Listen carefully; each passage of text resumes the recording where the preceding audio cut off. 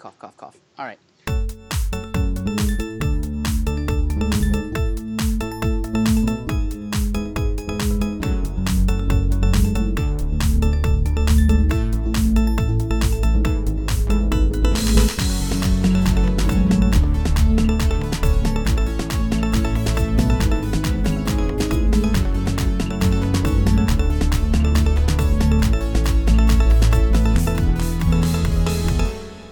Hello again. Welcome back to Elevating the Genre.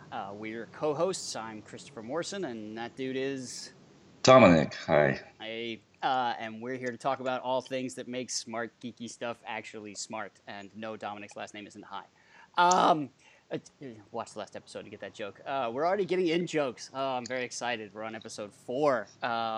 And today we are going to talk about Robotech, the very key anime, forgive me if I mispronounce that off and on through the podcast, on American soil at least. So that's close, I think, to Dom and both of our hearts. But first, we have a segment called "What's Elevating Our Genre," where we turn you guys onto what we think is cool and smart currently out in the geeky world. Dom, what you got this week? They're doing a Buffy the Vampire Slayer drag version live theater show in San Francisco. And I can't say... Yeah, totally. That's totally. Amazing. He's still my beating. Absolutely.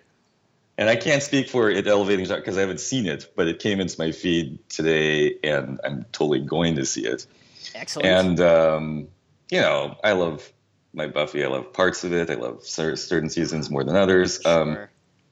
But getting back, sometimes we refer to this nerdy theater thing that we used to do back in the day. What? And at one point you were like, yeah, those theaters are all over the place now. And this is pretty representative of that.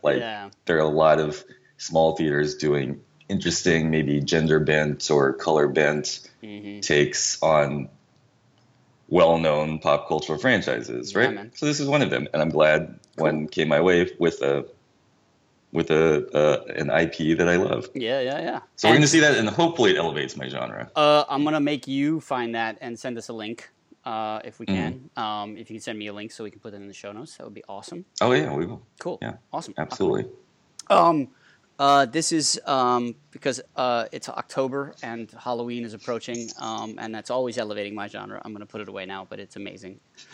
This was for my Yug Sothoth costume for the Deep Cthulhu Geeks that I wore about 4 or 5 years ago. I'll maybe put up a picture in the It's the alive. YouTube link. It's alive. So speaking of Halloween and October, what's elevating my genre is actually another podcast that I actually sort of kind of inspired me to try to start this whole thing, which is a podcast called F This Movie. It's not little. They're pretty. I guess they're pretty big these days, and they have a thing called Scary Movie Month every October, where the challenge is to try to watch a horror movie every single day of October. I'm 42. I don't have time for that shit. The other thing they do, which is very cool, is they have sort of these 7-word reviews you can post on, because the way you get their podcast is they also have a blog, and that's where you can go to the blog. So they do not just a podcast, but a big blog. They have a whole community thing going. And that's just super cool. So check them out, fthismovie.com or fthismovie.net. They're on iTunes and Stitcher and all that good garbage and stuff like that as well. Super fun. And I have not been participating as much as I would like, but I've choked down a couple of. I did a classic. I did a little Le Loup-Garou. I'm working on my French, so I watched The Wolfman with French subtitles. Oh, okay. Loup-Garou is werewolf in French. I know how to say werewolf in French. I don't know. I learned that from a Daniel Pinkwater book. You just had to say it 2 or 3 times, and now I got it. There you go. Because I probably can't say I need to go to the bathroom efficiently, but I can tell you how to say werewolf in French. That's not true. I think I know how to say I need to go to the bathroom. Anyway, and I watched Jennifer's Body for the first time as well, which I'm not going to talk about in depth, but it was good. It was. It's Diablo Cody. Maybe there's another podcast in the future on that interesting figure out in the world. So it was really cool to see her horror movie for the first time. Anywho, So yeah, but that's not what I'm pimping. I am pimping F This Movie, the podcast. Go check it out in their Scary Movie Month stuff. Usually we would go right into our subject matter, but we're going to introduce a new segment today called Morrison's Fuck-Ups or Morrison's Mistakes, which Morrison seems to make a bunch of, which is awesome. And so last episode was episode 3. We were talking about Hitchhiker's Guide to the Galaxy, and I fucked up a whole bunch of shit. So here are those mistakes. Number 1, the original PDA is called a Palm Pilot, ladies and gentlemen. I couldn't think of that. Neither could Dom, so don't feel so dumb there. Peter Jones is the book, ladies and gentlemen, and Simon Jones plays Arthur Dent, both in the radio program and in the BBC version. I got those names backwards. And the quotes that I was fumbling around with to quote from Hitchhiker's Guide to the Galaxy are, in the order with digital watches, is far out in the uncharted backwaters of an unfashionable end of the western spiral arm of the galaxy lies a small, unregarded yellow sun. Orbiting this at a distance of roughly 92 million miles is an utterly insignificant little blue-green planet whose ape-descended life forms are so amazingly primitive that they still think digital watches are a pretty neat idea. That's the quote I was trying to remember. Fucked it up. And the last little quote I fucked up, which is much shorter, is... It wasn't the little green pieces of paper that were unhappy. Anyway, done. Finished with all my mistakes. If there are more, please feel free to let me know. So, I'm sure I had some mom mistakes too, but I'm not going to own up to them. Don't own up to them. Don't bother. Because I can't think of them. We're only going to track my mistakes. All right, great. Because Dominic is, is much more is just sexier than I am, and nobody wants to ruin that idea, that image of Dominic, sexy Dominic Ma. All right, ladies and gentlemen, you came here for some Robotech. I came here for some Robotech. I'm sure Dominic came here for some Robotech. Let's jump into some Robotech. Dominic Ma, do you want to set up a little bit of the history of this wonderful thing? I will try. I will try to set up Robotech. If you're not familiar, at one point, now there are tons of cartoons, right? Tons of cartoons from Japan, Korea, America, wherever. At one point, one of the first Japanese animated series that came over to American TV was called Robotech. And it was mashed up out of 3 separate Japanese series, which are very beloved back in their home place. Macross, Southern Cross, and Mospeda. I've never known how to say that last one. Most people are familiar with Macross because it's the first one and sort of the biggest. Anyway, so a clever guy named Carl Macek did a rather astounding job of mashing up these 3 different series into one long narrative, basically about Earthlings encountering aliens and having a big war with them over 3 different generations. This series came on whenever I started watching it. I don't remember, but it was the awesomest shit at the moment. It was the awesomest cartoon. And because, again, and this is only why I mentioned the context of there were fewer cartoons. It was one of the first that was available that involved real death, real issues of war, real issues of sort of adult love scenarios, and basically took shit a lot more seriously than I believe the Transformers cartoon, which directly followed it. So that's basically, and it's gone through many stages of, it's not as popular as Star Trek or even probably, I don't know, Babylon 5 or whatever, but they're going to make a film of it. They're intending to make a film of it directed by James Wan whenever he's done directing Aquaman. And there'll probably be new cartoon versions. And right, for anyway, sure. So again, like what do you call it? Like Hitchhikers, it's kind of a broad-based IP. It has video games. It has many different versions of the different series it's comprised of. But there is one core series, which was this weird American mashup, and that is what we refer to as Robotech. Right. Cool. Great. Just a couple of details, not because I'm smarter than Dom or know this shit. It's just because I did some research, and for those real detail heads out there, I'll just fill in some holes. So yeah, the 3 series are fully called Super Dimensional Fortress Macross, Super Dimension Cavalry Southern Cross, and then Genesis Climber Mospeada, whatever. That's the best one. I just wish I could see it. Yeah, anyway. Genesis Climber Mospeada. I don't know what the climber part is. So the climber thing that confuses me about that is they're fucking motorcycles. I mean, yes, they form like an exoskeleton in that, but nobody climbs even anything. Anyway, who knows? Yes, Carl Macek. It has something to do with evolution. Oh, Genesis Climber. That's an interesting idea. I don't know. Yeah. Carl Macek worked for a company called Harmony Gold, just for those who care about that. Robotech, when it aired in the U.S., premiered in 1985. I know I certainly didn't see it on its first run. And Robotech ended up being 85 episodes long on American soil. Blah. Done there. I'm interested, Dominic, is how did you first encounter Robotech? Like, what do you remember? Like, how it came into your life? I do know I watched it when it was syndicated on some channel in a daily way, and I followed it like a soap opera, as another person might follow a soap opera. And it was a soap opera. Yeah, for sure. It was like wanting to know what would happen the next day. I was in some form of school. I'm really hazy on what year this is, but it was, it was one episode a day, and I wanted to know what happened. I had to get it taped, or I had to, I worried during the day about who was going to die. So definitely during do you remember if somebody turned you on to it, or did you just happen to stumble onto it on TV? Like, how did it come into your life?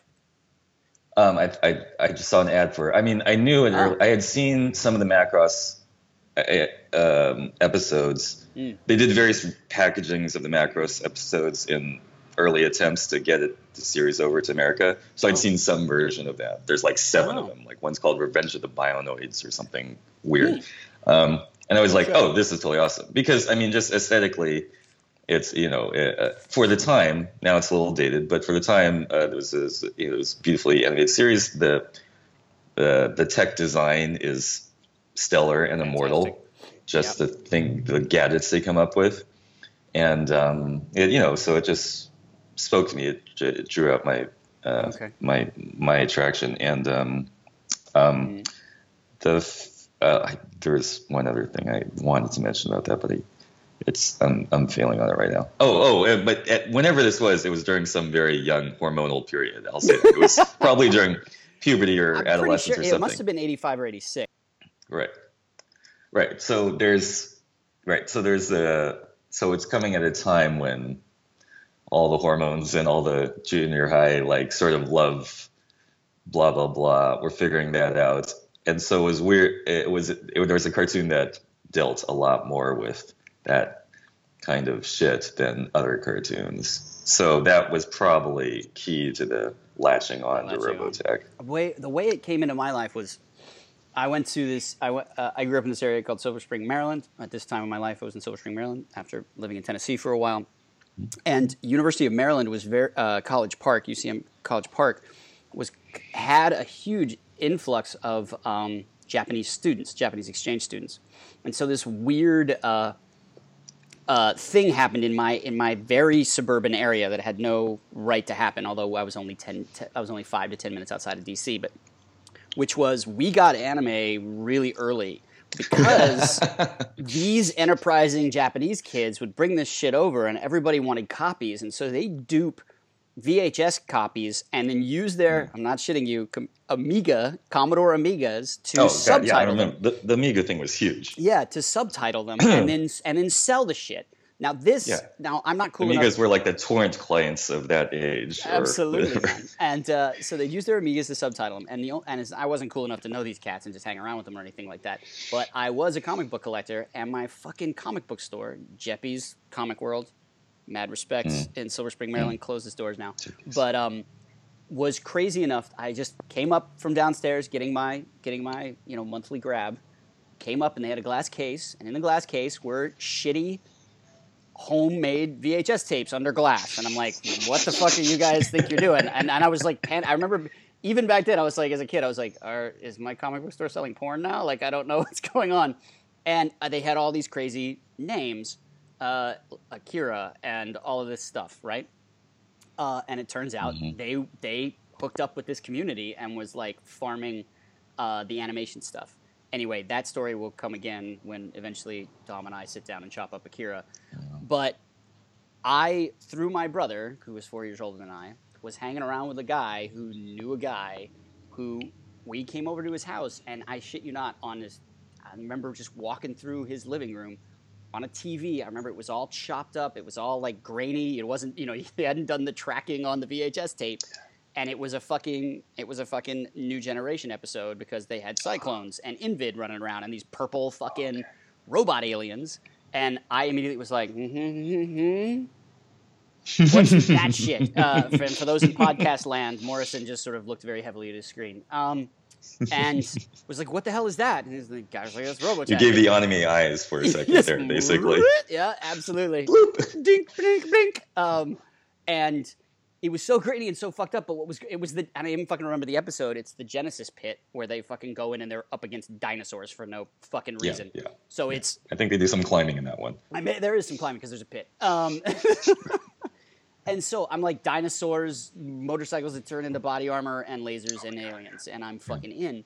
And then I remember going to my brother and being like, whoa, how do we do this? And somehow we figured out that it was going to be re-shown starting from the top on our local whatever station. And we recorded that shit every week. This is why I learned how to set my VCR timer to record stuff, was to record Robotech. So that's sort of how it fell into my lap. Okay.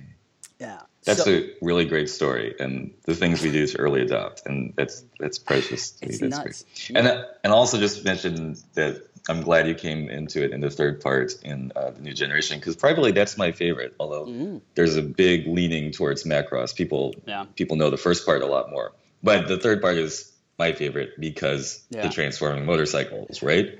They're so badass. This is the best idea. There's no denying the badassitude. I mean, like, and obviously it's so badass. Eventually, it gets just ripped off and stolen because Megazone 2-3 like must come out after this. Yeah, right. Like, well, Morrison's Mistake Squad. I don't know I don't know the chronology on that. That's a good question. But yes, Megazone 23 Check. Also had a very badass transforming motorcycle into robot body armor. That folds up over I think we might want to check the year. But anyway, they're basically I will definitely two versions of extremely cool transforming motorcycles. Motorcycle shit. Right. And which, by the way, they went backwards in technology because in the second part of Robotech, they already have hover bikes. Yes, That's one of the ridiculous things about it. So you're looking at, and they somehow, in the future after that, they go back to having wheeled motorcycles. But it's okay because the wheeled motorcycles becoming body armor is still the coolest thing ever. Right. So there was some kind of weird retro. Anyway, maybe that's good. I like that idea. I like that in the future they're like, no man, retro shit is in. I need wheels. I need wheels, baby. I need wheels, baby. Wheels, although somebody has to do that. Somebody has to do like a hover bike. Fucking. That's a brilliant idea, dude. A hover bike. Cycle. Yeah. That would be a killer idea. I also love the head cannon. New version.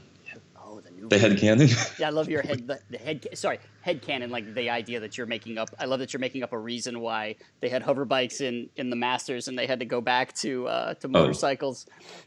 When we all know the reason is because they're two totally separate TV shows. But I love that you said head cannon because Robotech is the one series in which head cannons are a very specific thing. Because all the jets' heads are basically a gun. Yep. For sure. Right, to make up for the anthropomorphic sort of anomaly that you didn't really need a head on a transforming robot. It's just there for aesthetics. Why do you need the head? It might as well be a gun, right? It might as well be armed. Well, everything might as well be a gun, right? Because I remember when I first saw the Veritech transformed into a robot, right, which is the flying planes from Macross.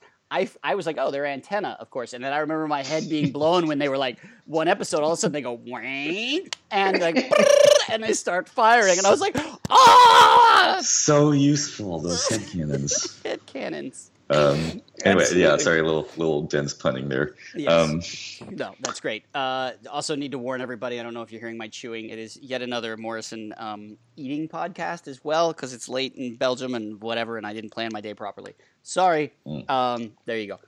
Anyway, okay. All right, let's talk characters. Everybody's got a favorite character. Lay it on me, Jack, or lay it on me, Dom. Okay, well, who you got? Who's your favorite? Well, skipping ahead to the next generation, the Mos Beta. I have a lot of favorite characters, but I would say Lancer. I would say the freedom fighter who is also a pop singer and also a transvestite. Yes. I believe that's an accurate way of summing him up. He's a guy. Absolutely. They're a little plot set up for a new generation. The aliens have won, and some new aliens have come to sort of occupy Earth. There's this little team of humans that is going around trekking across America. It's sort of a road trippy narrative. Mm-hmm. In a Star Warsy way, this sort of ragtag band comes together and goes to fight the big final alien. So along the way, one of the people they meet as they're forming their crew is the pop singer Yellow Dancer, who at some undefined point is a famous pop star in future Earth. Destroyed Apocalypse Earth, yep. Yeah, she has all these songs. We're gonna get deep into the songs or just the music element later. They find her, at some smoky club in post-exploded whatever, and she's singing a song. They're like Yellow Dancer. Oh, that's cool. I love her. In the space of a 20-minute episode, by the way, they come to find out that Yellow Dancer is also a freedom fighter, is also, a guerrilla fighter who has her own cyclone, who has her own badass transforming motorcycle. So they go fight some of the Invid shock troopers, and in exact order they fight, and then after that they find out somehow. Okay, I know about the order, but the point is they find out in the space of this one episode that Yellow Dancer is also really Lancer, a guy who with long purple hair, who has a drag personality as this pop star, while also being a guerrilla resistance fighter. And it's nothing, and it's not, and it's like it's basically it's a sight gag for like 30 seconds for one of my favorite characters, Lunk, to go boing, right? And yeah. with his eyeballs, and then they just don't ever fucking talk about it almost ever again. Outside of when it's helpful for Lancer to become Yellow Dancer once in a while. Yeah. And it's just totally accepted. And that was what was... You get a little bit of goosebumps here because that was a bit revelatory for me as a kid. It's like, oh, God, yes. I was like, oh, yeah, no, this is totally fine. I totally accepted it. It wasn't a fucking thing. And the crazy part is, I don't remember it being a thing in my geek group either. Like, nobody sat around and was like, hey, what about this crazy transvestite character? But it was like, yeah, no, he, whatever. I can't That's what he does. That's what he is. He just is. He's a crossdresser and he's a badass resistance fighter. Boink, done. End of fucking conversation. It was great. Yeah, and I probably didn't know that much about transvestites at the time, but it totally went down easy, as you said. It was like, oh yeah, that works. That's cool. Yeah, it was a super cool. It was definitely a defining characteristic, and it just was. That's what it was. It was just a defining characteristic of the character, and it just, as you said, went down easy. I like that phrase. Oddly, anyway, yeah, and also pop star. Anyway, so Lancer is my favorite character for sure. A Lancer, and he's. I mean, come on. Then that's also Yellow Dancer. First of all, killer pop star name, and then his fucking character name is Lancer, which is also badass. I don't know. It just. And he's got fucking purple hair. And he's got fucking purple hair. And he can wear lipstick. Yeah, and he can wear the armor. And his cyclone is actually one of the cooler cyclones. That's right. The weaponry, the design of it is like, you have a cool cyclone. Yeah, man. Lancer. He had the chest missiles. Yeah, the chest missiles. That's right. He had the chest missiles. Right, of course. I'm going to go out. Okay, so I think this is probably... I haven't... I'll be honest. I haven't revisited the series in a long time. But I remember as a kid always feeling like the Masters sequence got kind of sort of short shrift, Absolutely. whatever, got shafted a little bit in people's enjoyment, because what I liked about the Masters was I thought the mecha was the best in the Masters. I like the bigger robots in the Masters. I thought were the coolest. And the hover tanks and all that kind of craziness. And I just liked the concept of Dana, the lead character of Dana, who is this left behind daughter of the two main the main love story of Macross, right? Of Rick and Lisa, and they have to leave her behind. No. No? Am I not Rick and Lisa? No, I'm sorry. Max and Miriam. Max and Miriam. Sorry. Easy mistake to make, but Morrison's mistakes again. There you go. Sorry. Max and Miriam. The secondary love story, the two ace pilots, and one of them is an alien. Okay, continue. Yeah, and one of them is a Zentradi, right? Exactly. So she's so the other. So number one, she's mixed. She's a mix. She's sort of a hybrid. Two, she's not abandoned, but she had to be left behind because she was a baby. And the way they run that thread through the series, particularly in the Masters, is that she's always out to prove herself. And this is something that I don't know if back then I identified with, but I certainly identify with it now all the time. Like I'm constantly, and maybe I'm a younger sibling as well, with a brother who's 4.5 years older, and my brother and I had a close relationship, and I had two groups of friends, my direct age peers and my brother's groups of friends. My brother's groups of friends was my main gaming group as well, so I was always out to prove to these kids who were 4.5 years developmentally older than I was that I belonged. So I think that's why I connected to Dana so much. And she's a bit of a loudmouth, which I appreciate. And she, and like I said, I just like the mecha. I mean, the storyline of the Masters does for me drag a little bit in the middle. But that's the other thing, is that the Masters storyline's a little bit more psychologically fucking with people, right? Absolutely. The Masters are literally messing with Dana constantly, physically and mentally. And so I don't know. There's something really groovy about that, and the way she responds to that always was interesting to me. And then the other character I have to talk about is Lunk, who I have a vulnerability for slapstick comedy, but generally absurdist slapstick comedy. Like obviously the Marx Brothers is like number one on that list. The next on that list is an artist and illustrator by the name of Phil Foglio. Someday maybe we'll do a podcast on him. Because he manages to capture like 30s crazy absurdist slapstick in illustrated form. He does a shout out. He does a web comic right now called Girl Genius. If you haven't checked it out, it's fantastic. And Lunk, like the comedy in the third series, it goes up a little bit. Like there's not as much comedy in Macross and in the Master series, right? But then you get Lunk and Annie as this crazy tag team duo of fallen down and like mouth takes and a little bit more of the classic, like, and this is definitely how I learned the language of anime and the language of manga, like the eyes and the tears and the hearts and all of that stuff was directly through Annie and Lunk. And Lunk's just great. He's just he's a lovey-dovey big flumpy dude who's a fucking badass mechanic, and like, and he's always getting into trouble and shit like that. So I love Lunk. I love Lunk to death. Oh, that's great. Lunk is a great choice. He's a great choice. I love both of those. Briefly on Lunk, a little bit weird that with the whole Annie thing. Do we want to unpack that right now? Because Annie was this little girl with very indeterminate age, as people often are in totally indeterminate in anime, and she was kind of 12, but probably not really. Maybe she was supposed to be 18. She was definitely very hormonally active. She was very hormonally active. You got the idea she was as old as 18? Really? I think so, just to excuse my own understanding what she's doing. Because look, True. It's basically it's this anime thing. She's drawn, she looks 12, or she's really short. Yeah. I think I even read the Robotech books, by the way, and in some of the Robotech books. Yeah. Well, they definitely make her, adult age of consent in the books, because they got to keep their shit straight, right? Oh, okay, all right. So, I don't know, but anyway, but the point, the visual of it is huge, hulking, dark-skinned guy, indeterminate racial background, with very tiny little female. Yeah.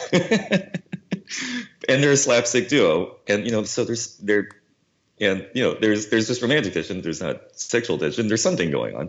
And he kisses people all the time. Anyway, Annie introduced me to the sort of she's a softball version of we'd say to Yatsura, if I'm pronouncing that correctly. Excuse me if I'm not. Yeah, something like that. Which is the sort of slightly sex crazed teen girl. It's not really sex crazed. It's just like boy crazy. It's boy crazy. It's more boy crazy. It's not sex crazy. It's boy crazy. That's a much better description of that character trope. And it is weird because she, when I was a kid, I just sort of assumed she was like 8, somewhere between 8 and 13. Because she's drawn out. Sorry, we got a microphone down on Dom's side. We're fixing that. Mic drop. Mic drop, yeah. She's 8. She's not 8. She's definitely not 8, but she's voiced in a really high register, and all that other good shit. And the other thing I also felt very proud of about Lunk, going back to Lunk real quick, coming back to Annie, is that Lunk is also the voice of a couple of characters in the Masters, and I felt very smart being able to draw that, being able to tune my ear to that when I was whatever, but it doesn't matter. But yeah, no, Annie and Lunk as a duo are just, I don't know, I found them fucking drop down hysterical, and the way they're used introduced me to so many tropes because I just didn't. Because those tropes are not in Macross, and I think there's a couple sprinkled in Masters, like a couple things where Dana gets into trouble or whatever. She does the big wide eye, the one circle, literally the one circle with the dot eye thing a couple of times and stuff like that, but not too many. But it's all over. It's all over Lunk and Annie. Totally.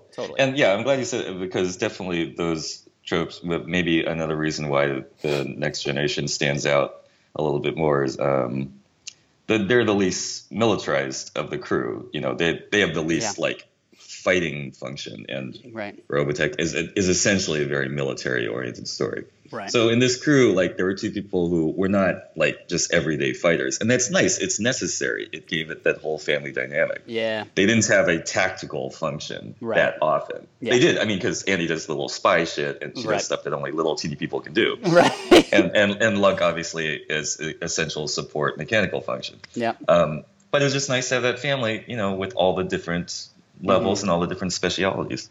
Definitely. And for those, I made this connection, and I don't know I've ever heard it anywhere else. So Dom, you can also maybe this will be, I think it's the first time I ever said this out loud to anybody. Am I crazy, or is Jules Sate, or however you pronounce her last name, the chick, the engineer on Firefly, kind of an Annie character? I draw a line between those two for whatever strange reason. Maybe that's just me.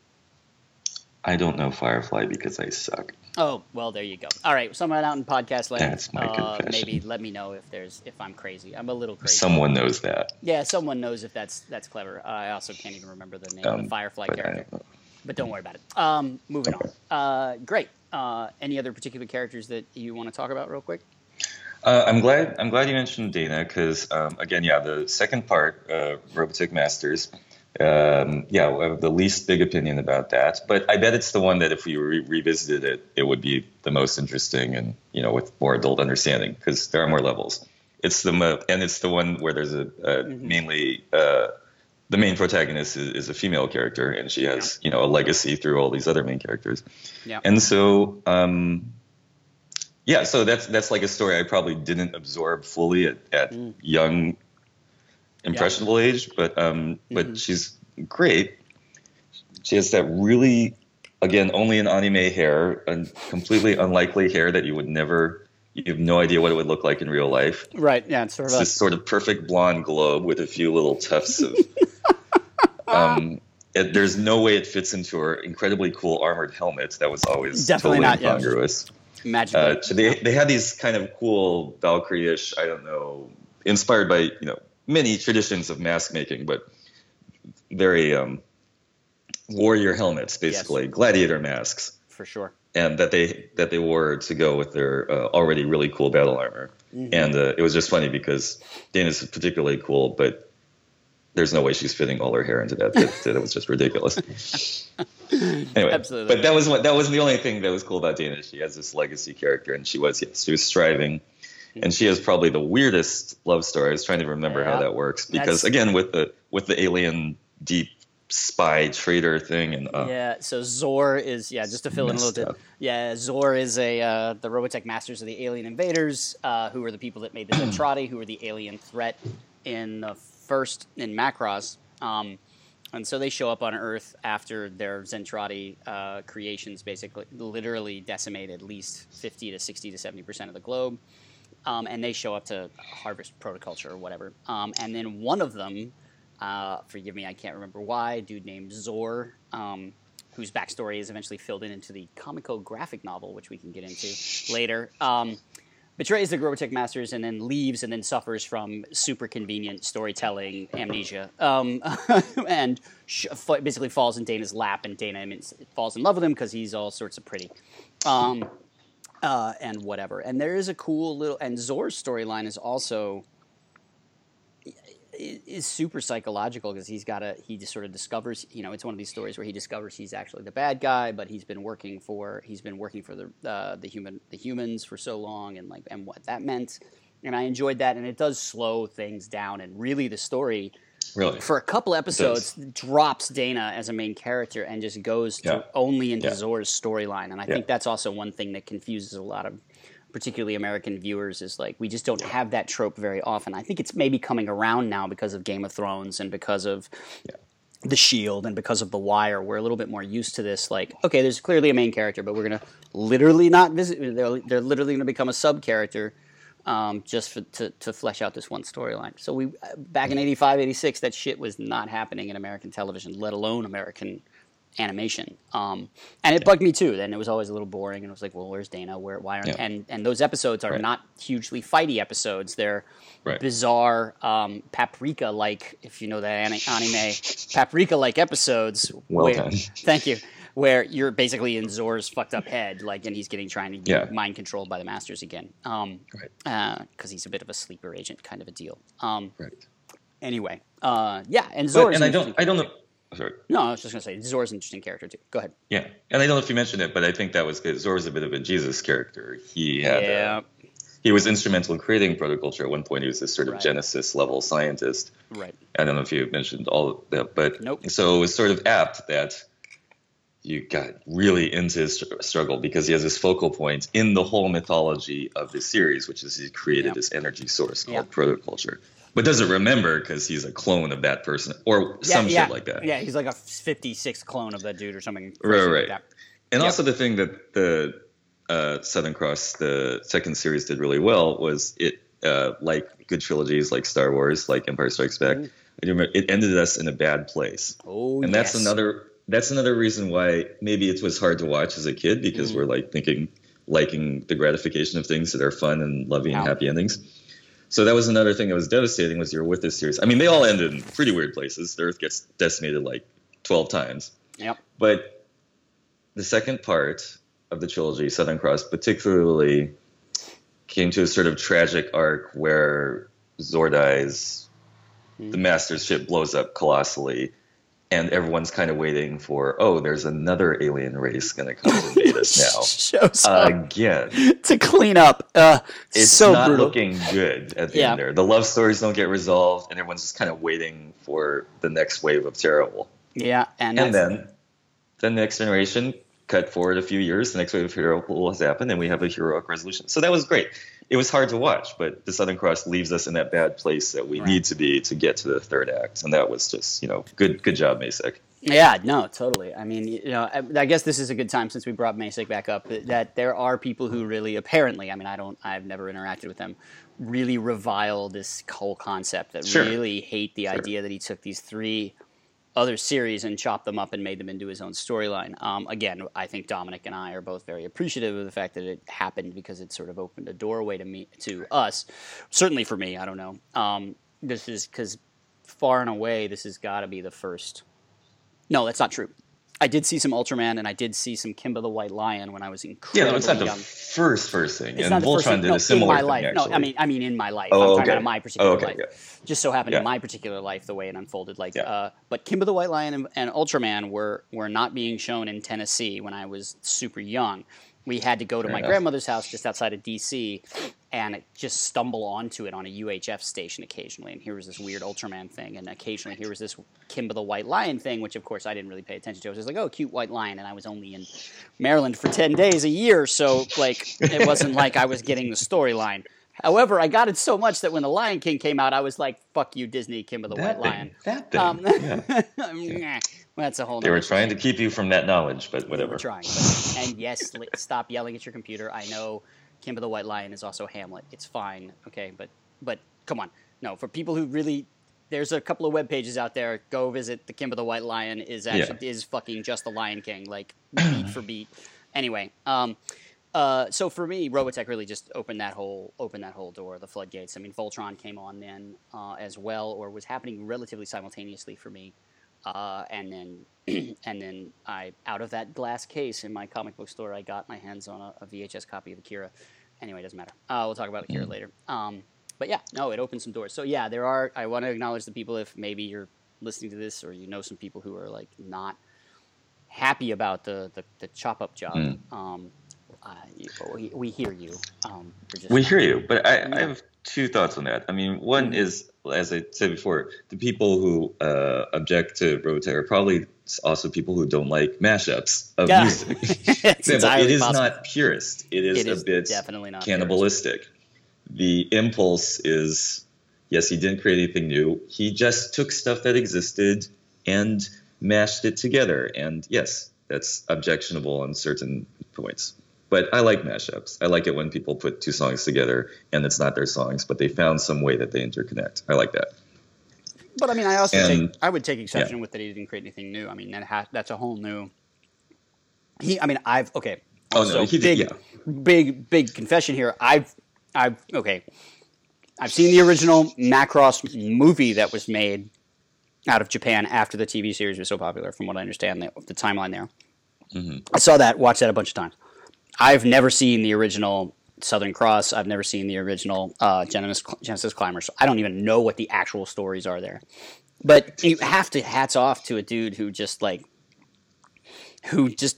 he wrote a tying together storyline. I mean, it's just fucking impressive. Yeah. That is creating something out of whole cloth. I mean, yes, he had images to go along with it. It's almost like, actually probably would have been good in Marvel in the early days, where creating comics the Marvel way, where the artist would draw first, and then the script would get written based on the artist's drawings, renderings. Yeah.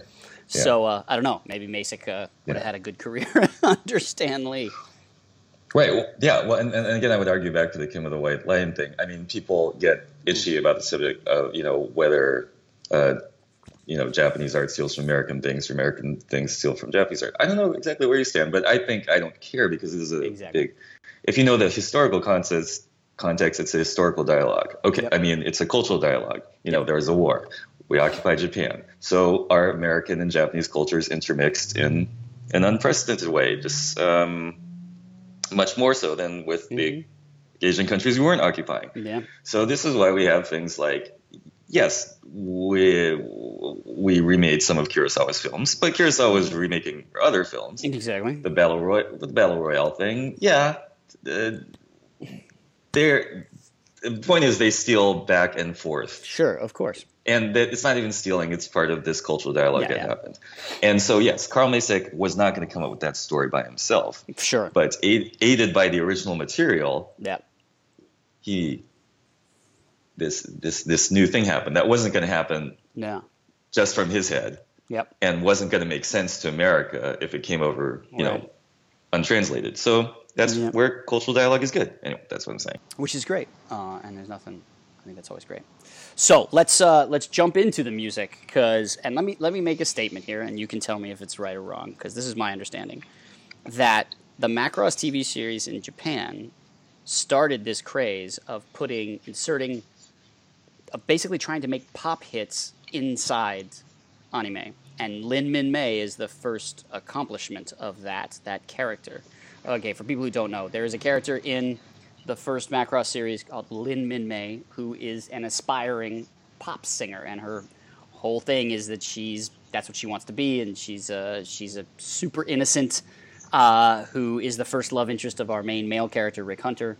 And as the series goes on, she becomes the most popular singer in this sort of survival group, and pretty much almost, I don't know, it's not every episode, but like, after a certain point, it's almost every episode, there's either a new song or a repeat of another pop song that goes underneath, and it's a pop song.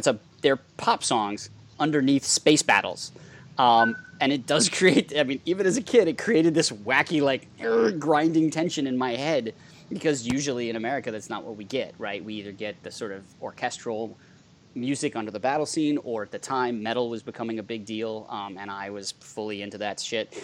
It was metal music or something. So this sort of like happy, bouncy Japanese poppy stuff was underneath these crazy space battles, and it totally worked. So much so that they don't waste this character. Her singing becomes a crux point for one of the final battles in the first series.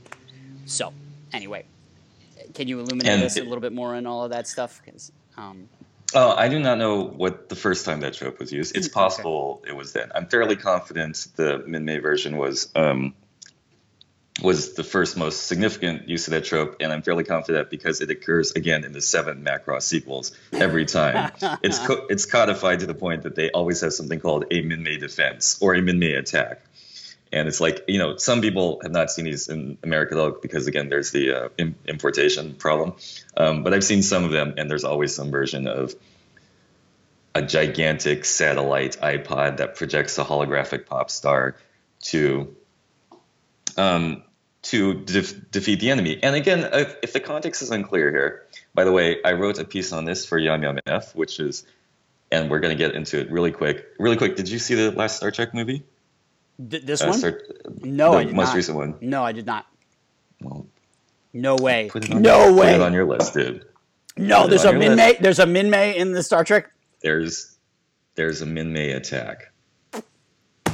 Holy shit, Snacks! You have to read my shit at Yum Yum F. I'm sorry. I don't give a shit about the new Star Trek. I'm sorry. Okay. Now I do. Because it's much cooler than I know. So one might be worried about. Wow. It's all right. The new Star Trek Beyond has a lot of stuff going on. Just for the purposes of this discussion. Holy shit balls. One of the main things is that it basically does the Minmay attack trope. Should I spoil it? It's such a great moment. I don't know if I want to spoil it for you. Let's not. Just saying that I think is enough for our audience. That again, if you sort of don't know what we're talking about, that's even better. Then that's fine. Okay. Well, I'll backtrack without spoiling anything about Star Trek Beyond. Go see it. Go read my blog about it. Okay. But the context is okay. Why there is a Minmay attack is because the aliens are sort of a faceless horde with no culture, right? And they have a strict militaristic culture. So what they discover is that when you play something like music, it shorts their brain. They're like, what the hell? I can't even operate my headcanon anymore. They're just so totally confused. And it's a beautiful thing. Again, some people resist it because they think it's stupid. But I think that's just America being stupid. I think it's America being stupid, yeah, for sure. That's it because it speaks to so many things. The first time you hear a song that you really like as your favorite song, it does fuck up your brain a little bit. Imagine, you're all exposed to music in different ways, but imagine if the first song you ever heard in your life, the first music you ever heard before you know what music was, turned out to be your favorite song ever. And of course, music is a lot of sense memory, and it's like, it makes moments sexier. It makes it like remember the first time you kissed, danced, fuck, whatever, got in that car. Yep. Now imagine the first time you hear music is you were about to go destroy some Earthlings as part of a alien armada, and this thing starts coming over your radio. You just don't know what it is, but it's like fucking Purple Rain. It's like the best song ever. And you're like, I don't know what to do. I don't really want to strafe humans anymore. I can't destroy this thing. I'm just trying to get into their head. Anyway, basically what happens is it's a big distraction device. So they broadcast the aliens, and so they can gain the advantage because they're always outnumbered by the aliens. Yes. So the way they gain the advantage is to broadcast pop songs at them that will disorient them enough that they can overcome the overwhelming odds. Nice. And this happens in and there's a music theme in each part of the trilogy. And you and I, theater, again, musicals. So in elevating a genre like this, we know that music elevates a moment, just life, never mind a genre, Right. There's something that there's life, and then there's music that happens sort of spontaneously. How effervescent! It's a miracle every time music enters a moment. And anyway, it's combined with this great thing of winning a battle against evil aliens. And oh god, I can't stand it. It's so good. Absolutely. I'll just say this wasn't a moment stuck in time. It's a trope that keeps going. In one of the most popular reboot / sequels of Macross, called Macross Frontier, which I'm a big fan of, it continues. There's a pop singer, and she has a soundtrack with very catchy pop songs, which are big hits all throughout Japan. Yep. They're like radio songs, and those are the songs that protect the earth. Yeah, there you go. Those are the songs that protect the earth. Boom. Oh my God, what a great summation. Okay. That is perfect. I need to catch my breath. Yeah, sorry. Dom catches his breath. I mean, I just want to, for people that maybe don't quite grok this, because this doesn't happen as much anymore. I mean, I guess it maybe I'm probably about to be wrong, but I'll say it anyway. It seemed to happen much more in our youth, particularly in the 80s and the 70s, late 70s and the 80s. Well, no, a lot of the 70s. There was a direct pipeline to movies introducing pop songs, not fucking taking pop songs that were already popular and wedging them into fucking trailers and wedging them into the movies, but creating a song specifically for the film. Or just and sometimes like see Ghostbusters for like a little too on this trope becomes a little too on the nose and gets ridiculous around Ghostbusters time. But before that, again, I mentioned Superfly a couple of weeks ago, or maybe it was last week or whatever. Like a lot of the blaxploitation theme songs became signature songs for the singers, right? And helped to boost the popularity of certain singers. And there was a direct pipeline from movies and television, because a lot of people don't remember. I'm going to seriously get some deep geek 80s on you people. Mike Post and Pete Carpenter as two composers for television. I love the work of Mike Post. Yeah. I love the work of Mike Post. All of their stuff, their theme songs became pop music. And if you don't believe me, Greatest American Hero, Hardcastle and McCormick, the fucking theme song is Drive. Both of those are Mike Post and Pete Carpenter. Mike Post goes on to do a bunch of other stuff that becomes super popular. Jan Hammer's Miami Vice becomes a popular song. Classic, fucking classic shit. So that doesn't really happen anymore. It happens only in reverse now, where the song is super popular and it gets literally just sort of like hammered and wedged into a movie.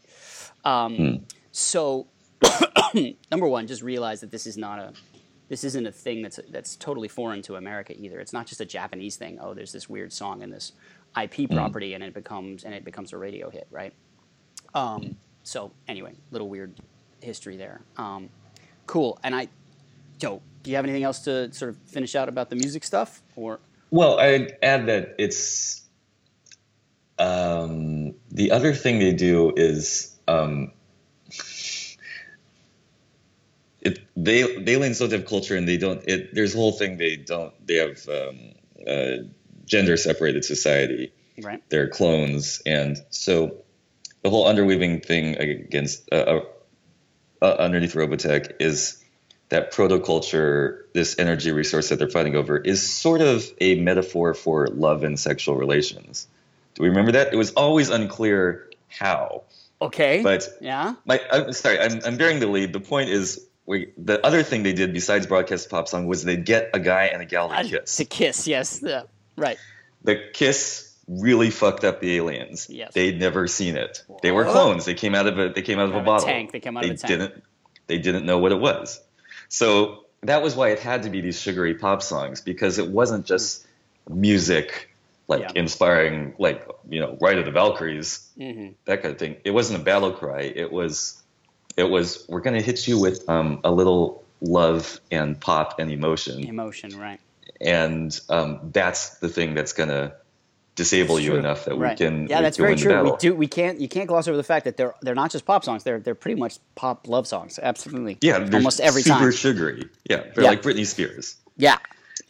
And totally. And they're love songs. Yeah, they're totally love songs. Yeah, and so there's a definite cognitive dissonance for the normal person who's like maybe dun, dun, dun, dun, dun, like our John Williams heroic music. Right. We're used to that. No, when you charge into battle in Robotech, you've got like this sort of proto 80s disco pop with the young with like sugary lyrics, with the like cute singer. And by the way, a lot of people hate Minmi. That's fine. She's basically Britney Spears. That's fine. You do hate her, but she did this thing for the team.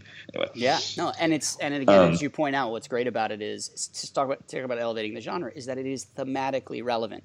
That's why taking a hot pop song and wedging it into a fucking movie doesn't work, right?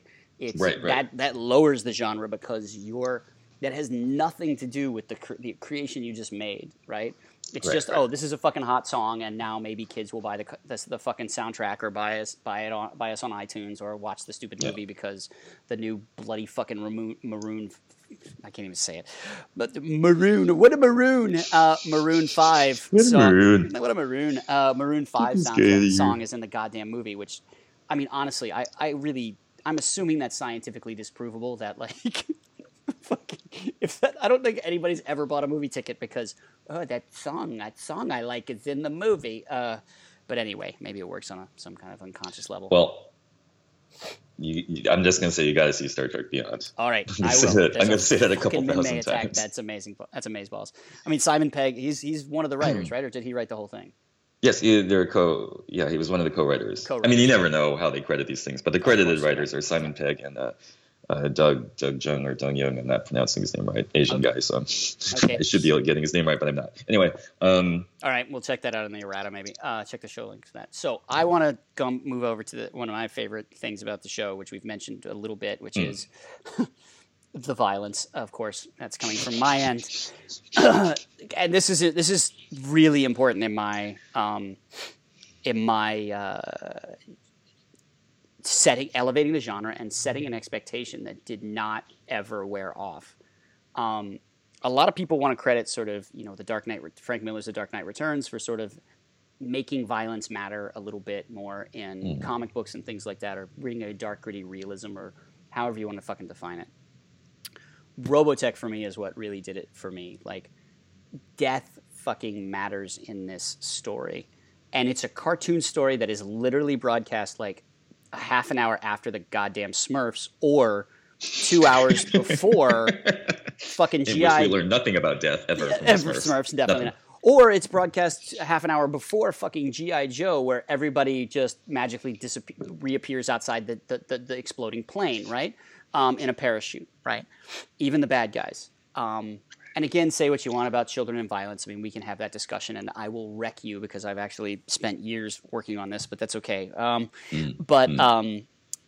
The fact that death mattered so much in this, the fact that, and way before fucking George R. Martin, people who come up and are like, George Martin is so original for killing a main character. It's like, Robotech, fuck off. Yeah, totally. Why do people say that? Why? It's just like, come on. Has that never happened before? Right, yeah. I mean, get over it, number one. Number two, but whatever. At least Robotech just, and again, sort of, I should have probably announced before this, all of this is massive spoilers for Robotech, but oh well, fuck off.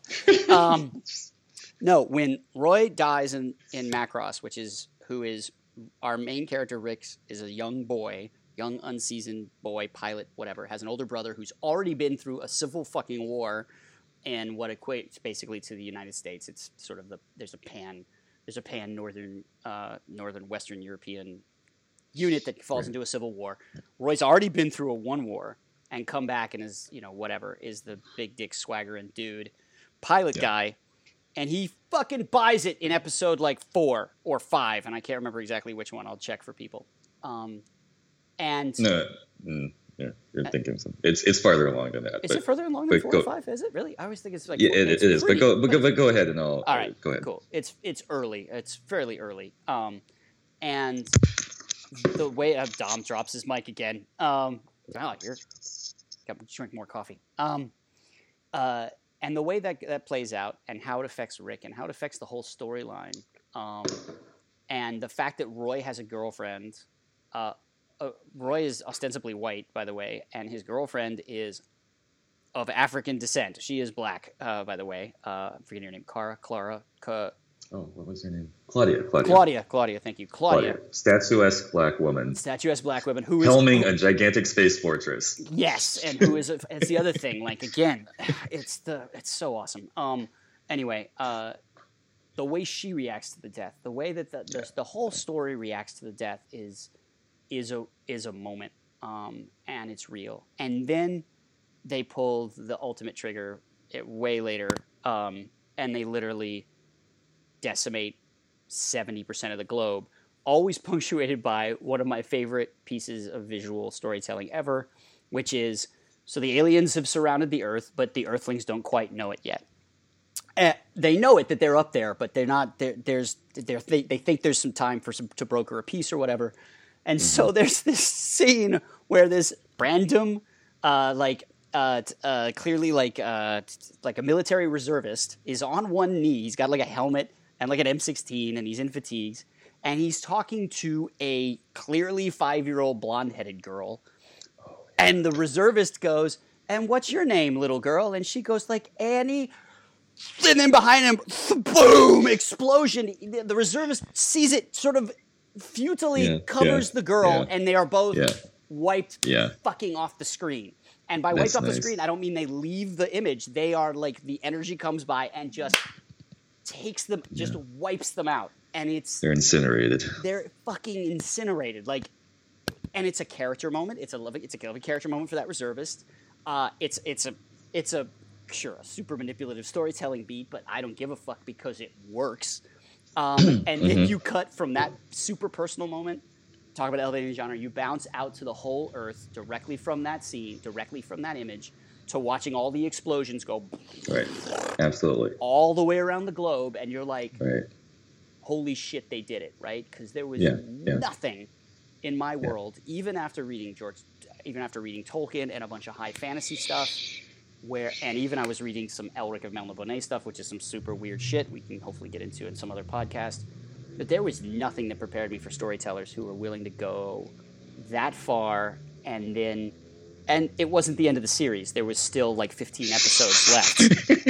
So you're going to get some motherfucking fallout from this shit. And it was so good, it ruined me. Like, I couldn't watch other stories that didn't treat death and didn't pull that trigger, weren't ballsy enough to be like, nope, we're going to walk up to Armageddon, and then, nope, just kidding, everybody saves the day at the last minute. I lost all patience for that shit at like age 12 or 13 or whatever age I was at.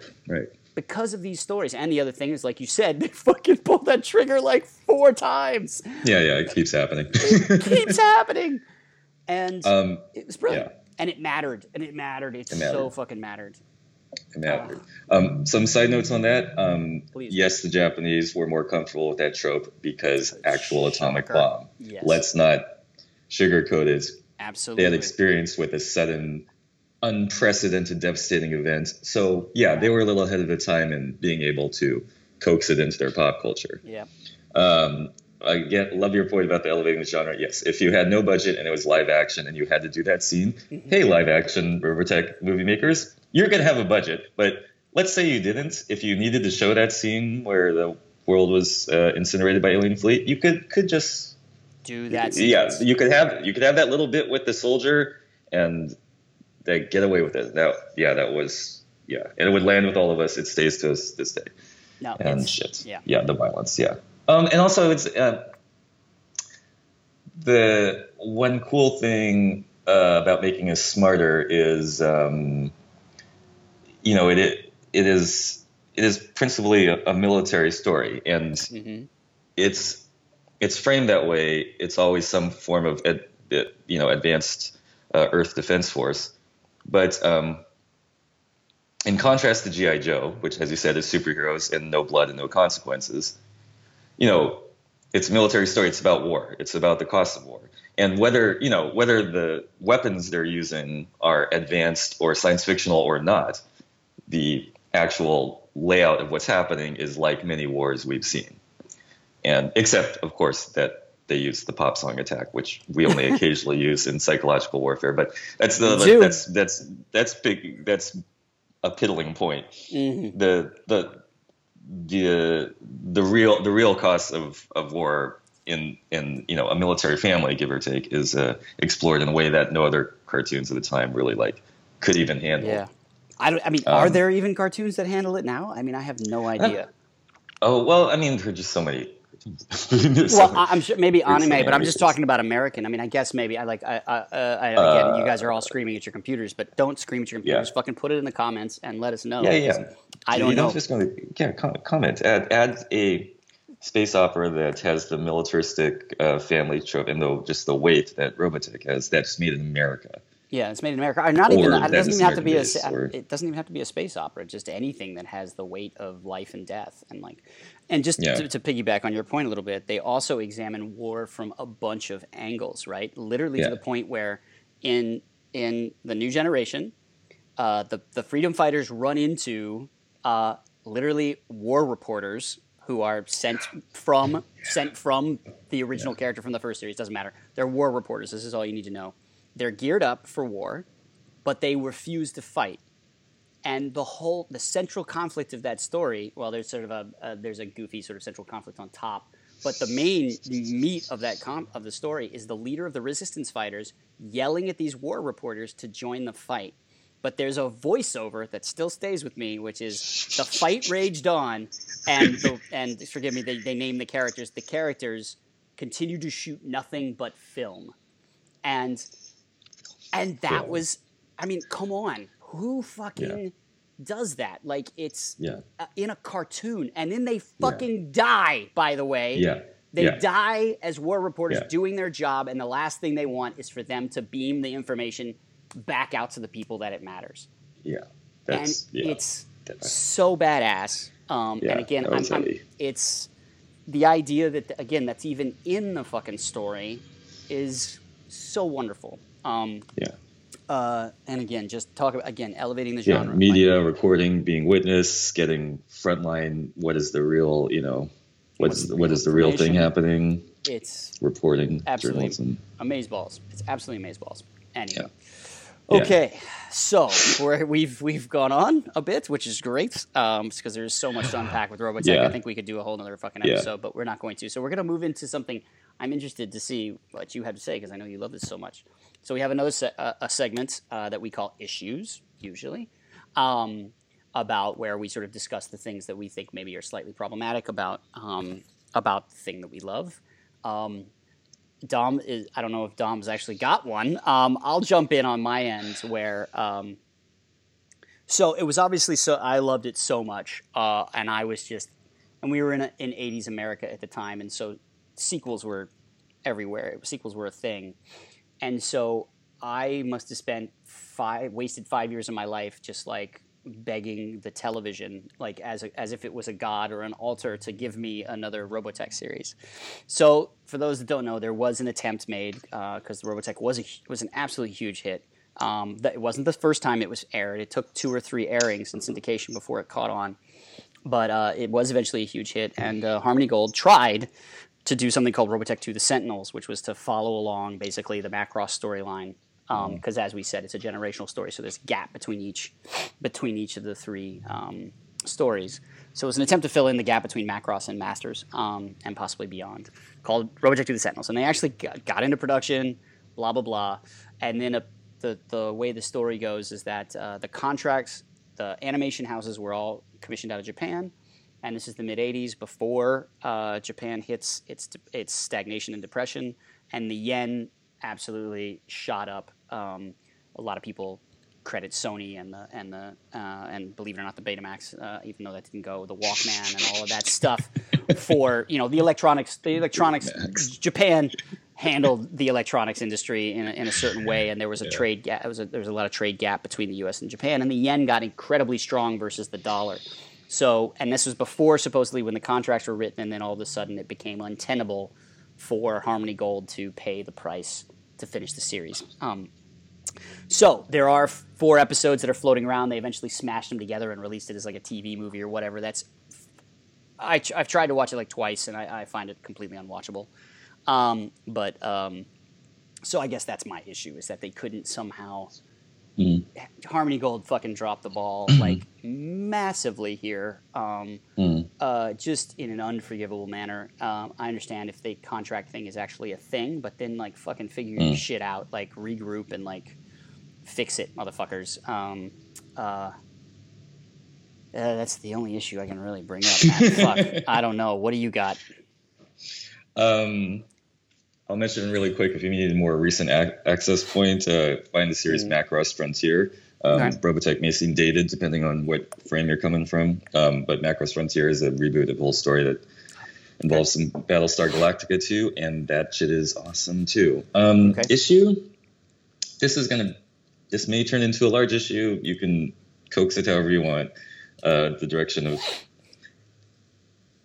I love it so much. The only thing about Robotech is it hurts my heart. I mean, honestly, it's still, in a way that you were touching on, you wanted more, it was you wanted it to go on, but it was sort of like high school. It can't go on. That Yeah, I think a lot of people are happy about that high school. I mean, I saw the Sentinels. I read some of the peripheral materials. It's always like when 90210 goes to college, or when Buffy is in college for her third year, it starts to deteriorate. It was just its own perfect thing. And true, maybe. But more specifically, it hurts my spirit because there are all these different romantic storylines, all these different weird idealized characters, and it gets into that whole thing of fan service and anime playing the weird titillation cards that it does, but also being really awesome. Yep. So yeah, I mean, I'm not saying I was scoping Annie because I wasn't scoping Annie. pretty sure she was 12. No, let me be very clear. Miria, like, for a long time, I was like, I guess I have to marry a green-haired woman. Like, there was a problem. There was a problem there. Anyway, sorry. And she got with the blue-haired geek with glasses, who happened to be the ace pilot. You know what I'm saying? These were like what idealized, impossible romantic tropes that happen. Yeah, usually involves a girl with green hair.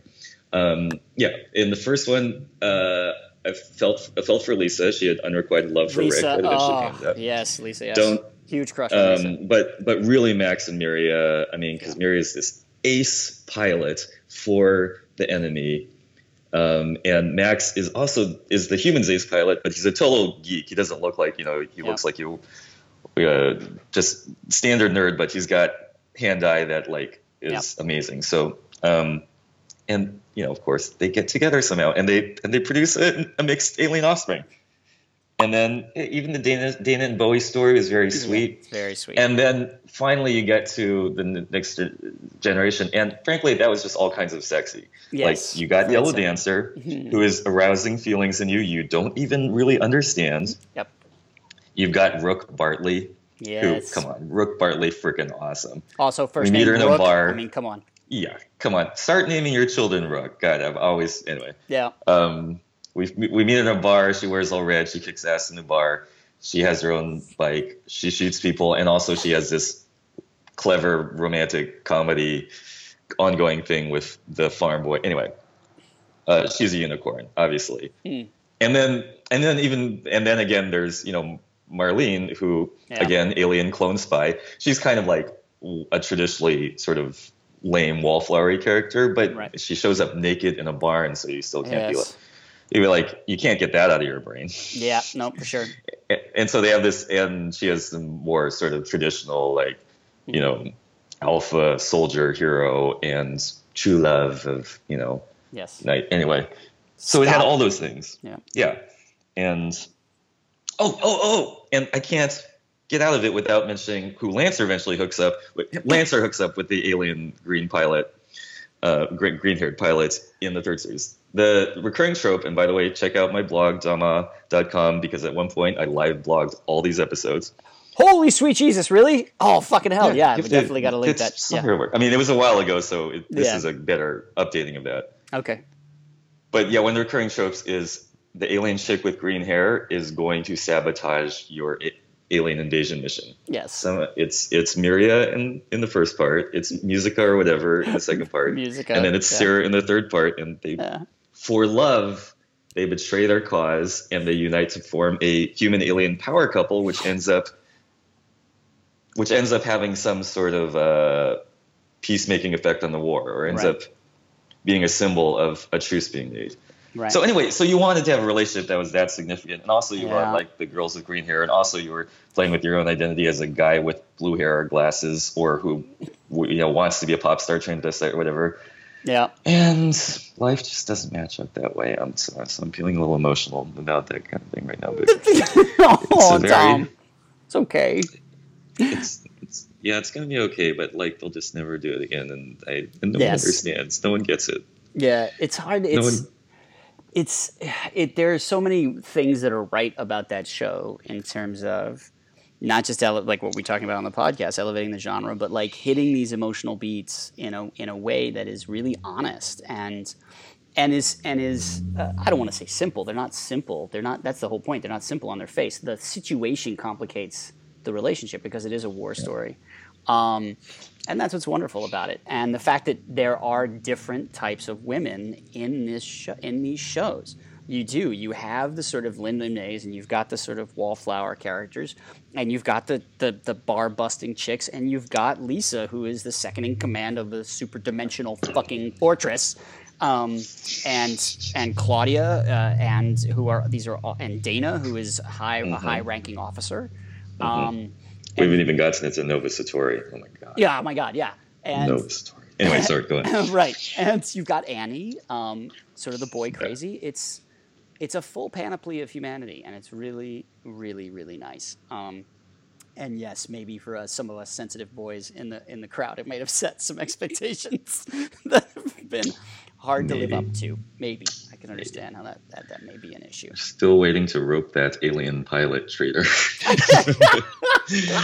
Just because it wouldn't work. She'd just kill us. She'd just kill me. Sad, but you could try, man. You could try. You never know. It would be a noble death. Circling back, they are making a movie of this, and James Wan we think highly of as a filmmaker, and especially in genre. I think James Wan is a mad crazy genius. In fact, maybe I'd like to do a whole podcast on him and his career. I think at some point, just because also I happen to have was one of those people that saw before anything was anything, and was just like, this guy's mad crazy good. Final thoughts, brother. Although we sort of just, I don't know, that sounded sort of finally. How do we beat that shit? How do we beat wanting to fall in love with alien pilot to bring about truce between humanity and another species? And the green hair. It's the green hair, man. It's the green hair. It is. My final thoughts is I just get very emotional thinking about the whole thing. There you go, baby. And that's great. I mean, and what a great tribute to the story that is something that we encountered, oh my God, it must be 30 years ago now, 35 years ago? I don't know, whatever the fuck, I can't do math. Whatever 1985 is, 86 compared to now. And it's just, 30 years ago. And it stays with me. And again, I can't tell you, I haven't watched this thing top to bottom in probably almost a decade and a half. And it's still just like it was yesterday, some of the things, some of those images, and some of those things are just right fucking there. It's so central. Now I have to and I got rid of my DVDs. Unbelievable. Anyway, now I'm feeling the loss. But anywho, final thoughts are, hey, fucking dig it, man. That's just, get out if you haven't seen it. And and if you have children, I highly recommend, if they're hitting 8 or 10, and you're a geek and you want to geek them up a little bit, and they have these tendencies, just throw them in and trust them. That's the other thing. American entertainment. I'm about to go on a small rant here. Coddles takes all the fear out of childhood, and all the childhood stories that I remember that I hold dear never softballed that shit. Robotech, Lion, the Witch, and the Wardrobe, any of the Roald Dahl stuff, all of that stuff plays, and even Peanuts, plays with the hardships of childhood and the hardships of being human. And that's why Disney fucking sucks. Anyway, whole another rant from Morrison some other day. Just sanitized many forms of sucking. Yes, sanitized childhood entertainment blows. Anyway, what was that? You gonna say something else, Tom? I would add, if I support that, if you're trying Robotech on your kid and they're not digging it because it might seem dated, I would again enthusiastically recommend Macross Frontier. Find a fan sub version of Macross Frontier, because it is the same-ish story updated, because it has cell phones in it and stuff. And also San Francisco appears in a sort of tangential way, and it's also got lots of catchy music. Nice, man. So so I'm just saying, there's different ways of getting into this thing that we love. There you go. Cool. All right, and we end always, as every podcast, letting you guys know what we're working on as genre creators. I'll start this week. As I've been always pimping this movie thing. I've got an elevated genre movie that we're going to be shooting coming up here in January. And today I can officially announce We have locked our location in Brussels. It's a one-room film that takes place in a chapel. We have got a chapel. We are working in the Marie la Miserable Chapel in Brussels. So very exciting. I'm super thrilled to be there. I'll post some links to the chapel. And they're just good people, and they're going to let us invade for 3.5 weeks and bring this artistic thing of mine into the world. So that's the big news on my end. What's up on yours, brother? I like the way you said that. The name of the chapel just made me picture this whole very, very cinematic, sort of scary. I can't even imagine. But that's the point. Now I'm trying to imagine. I'd really like to get 200 subscribers to my YouTube channel because this thing is coming up slowly, incrementally. Nice. 200 is nothing on YouTube standards, but it's more than 100, and we're setting little goals. And again, cool. I'm doing a lot of cosplay karaoke. The search terms are probably karaoke Rhapsody, cosplay karaoke, or Dom Ma. Cool. And again, influenced by Robotech forever. The idea was to meld pop song with this kind of mythic legend of superheroes in conflict with something. Nice. To make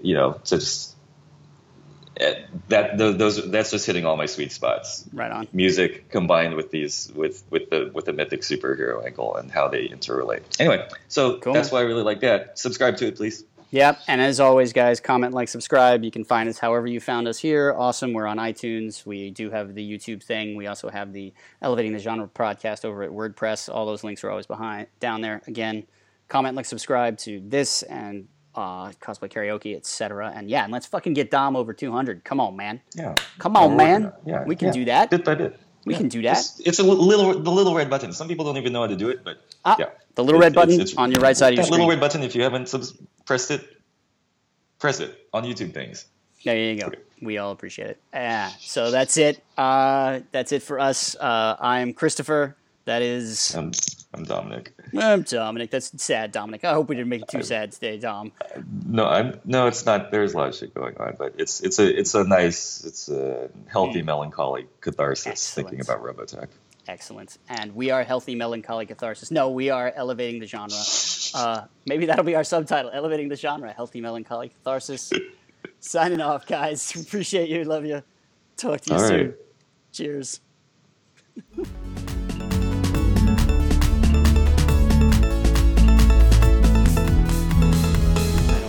They're fucking motorcycle robots and shit.